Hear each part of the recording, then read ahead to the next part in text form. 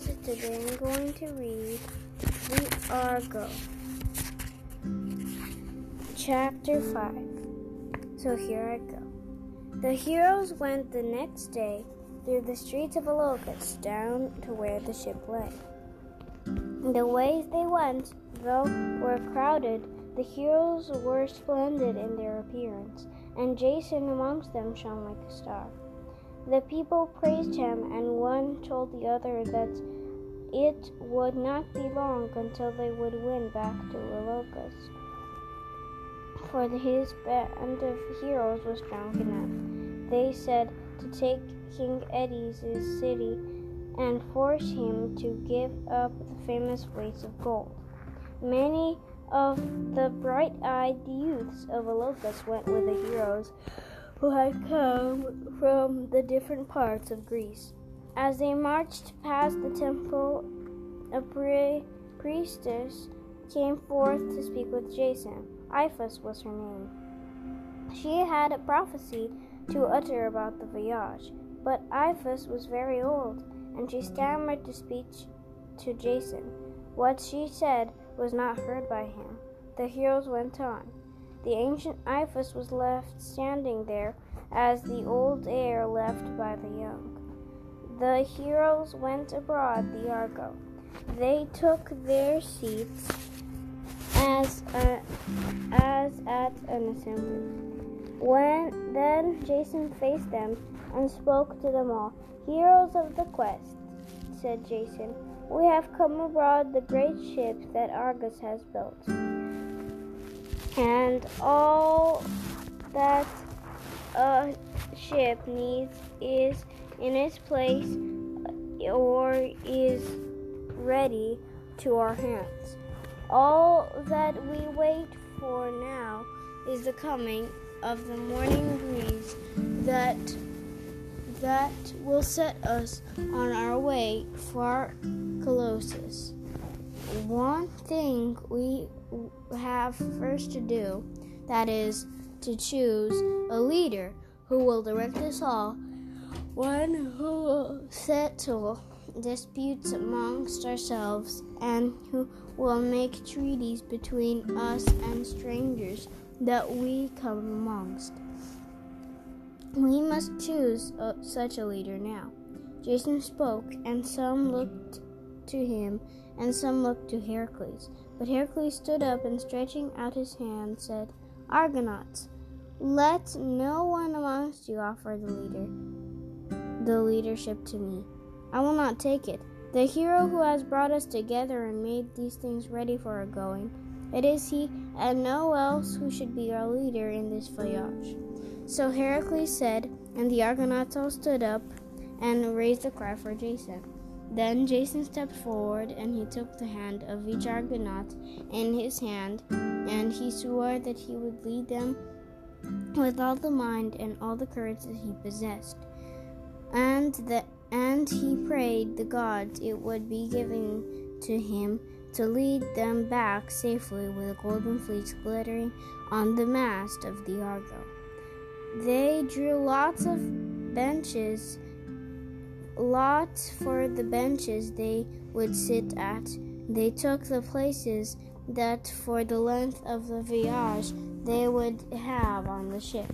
They made a sacrifice to the gods, and they waited for the breeze of the morning that would help them away from Iolcus. And while they waited, Æson, the father of Jason, sat at his own heath, bowed and silent in his grief. Alcimede, his wife, sat near him, but she was not silent. She lamented to the women of Iolcus who were gathered around her. I did not go down to the ship, she said. For my grief I would not be a bird of ill omen for a voyage. By this here my son took farewell of me, the only son I ever bore. From the doorway I watched him go down the street of the city, and I heard the people shout as he went amongst them, they glorifying in my son's splendid appearance. that I might live to see his return and to hear his shout that will go up when the people look on Jason again. But I know that my life will not be spared so long. I will not look on my son when he comes back from the dangers he will run in the quest of the Golden Fleece. The woman of the locusts asked her to tell them of the Golden Fleece, and Alchemy told them of it and of it the sorrows that were upon the face of Aeolus. Crethus, the father of Eson, and Peleus was of a race of Aeolus, and the race of Aeolus too was Athamas, the king who ruled in Thebes at the same time that Crethus ruled in Aeolus. And the first children of Athamas were Phrixus and Heli. Ah, Phrixus, Heli, Alcmede lamented, what griefs you have brought on the race of Aeolus, and what griefs you yourself suffered. The evil that Athamas your father did, you lives to be a curse on the line of Aeolus. Athamas was wedded first to Nephil,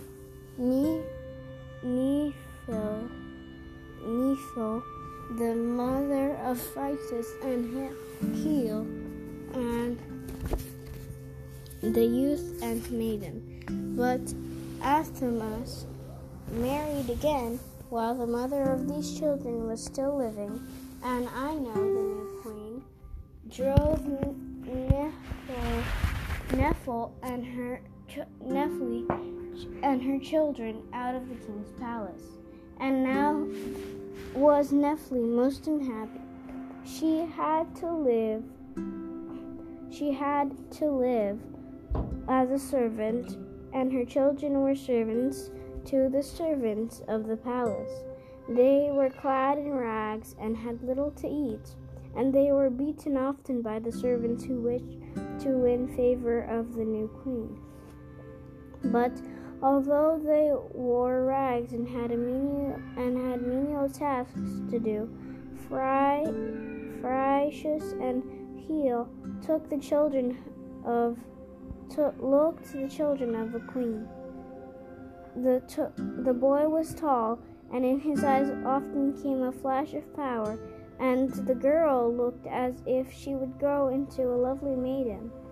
And when Athamas, their father, would meet them by chance, he would sigh, and the queen, Ino, would know by the sight that he still had some love for them in his dark heart.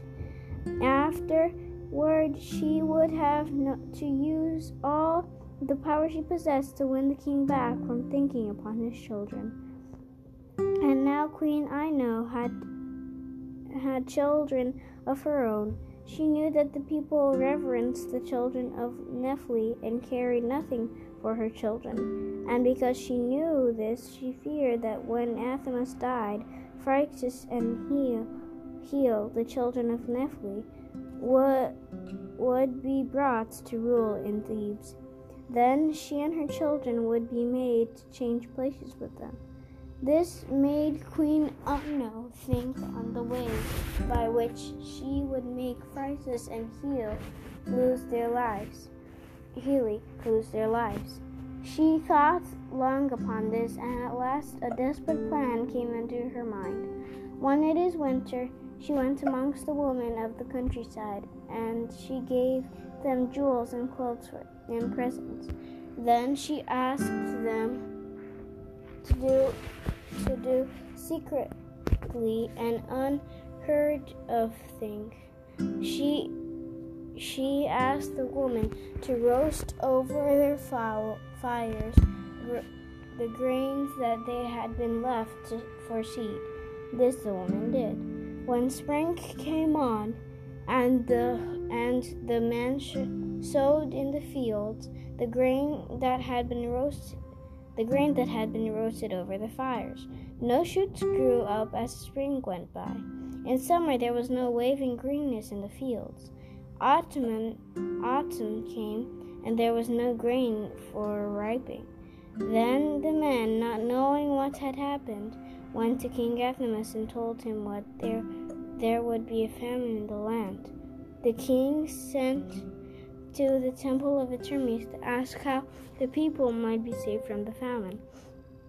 And the guardians of the temple, having taken gold from Queen Ino, told them that there would be worse and worse famine, and that all the people of Thebes would die of hunger unless the king was willing to make a great sacrifice. Then the king asked what sacrifice he should make, and he was told by the guardians of the temple that he must sacrifice to the goddess his 2 children, Pharsis and Hyle. Those who were around the king to save themselves from the famine after famine clamored to have the children sacrificed.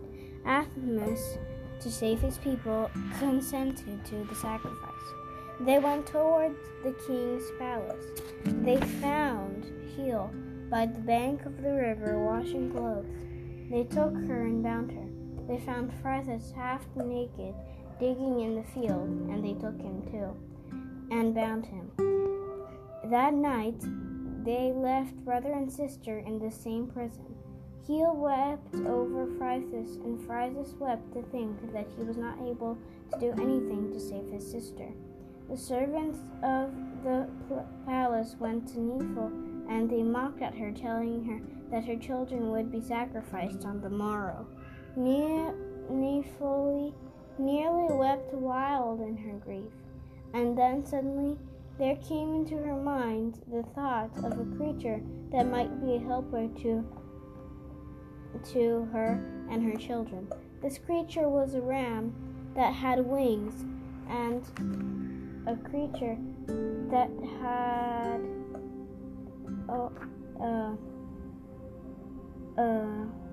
this creature was a ram that had wings and a wonderful fleece of gold.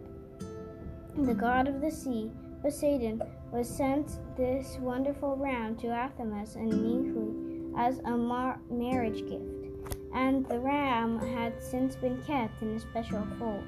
To that fold Nephili went. She spent the night beside the ram, praying for its help. The morning came, and the children were taken from their prison and dressed in white. Their wreaths were put upon their heads to mark them as things for sacrifice. They were led in a procession to the temple of Artemis. Behind that procession, King Athamas walked, his head bowed in shame. But Queen Ino's head was not bowed. Rather, she carried it high, for her thought was all upon her triumph.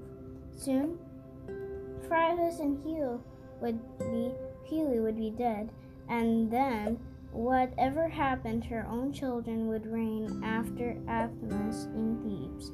Pharsis and Hyle, thinking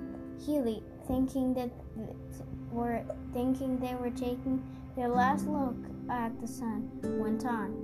And even then, Nephili, holding the horns of a golden ram, was making her last prayer.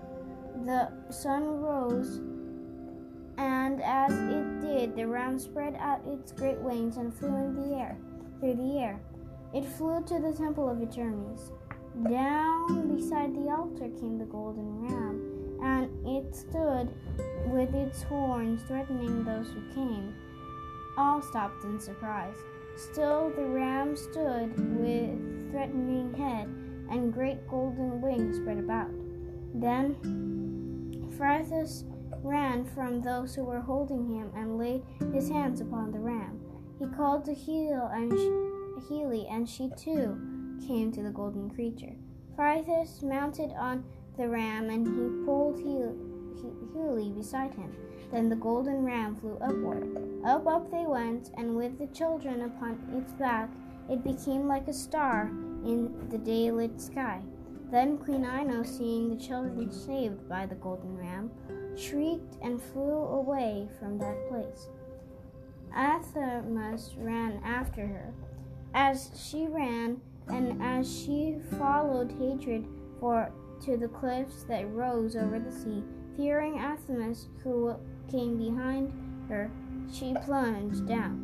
But as she fell, she was changed by Poseidon, the god of the sea. She became a seagull. Athamas, who followed her, was changed also. He became a sea eagle that, with a beak and talons ever ready to strike, flies above the sea. And the golden ram, with wings outspread, flew on and on. Over the sea it flew, while the wind whistled around the children.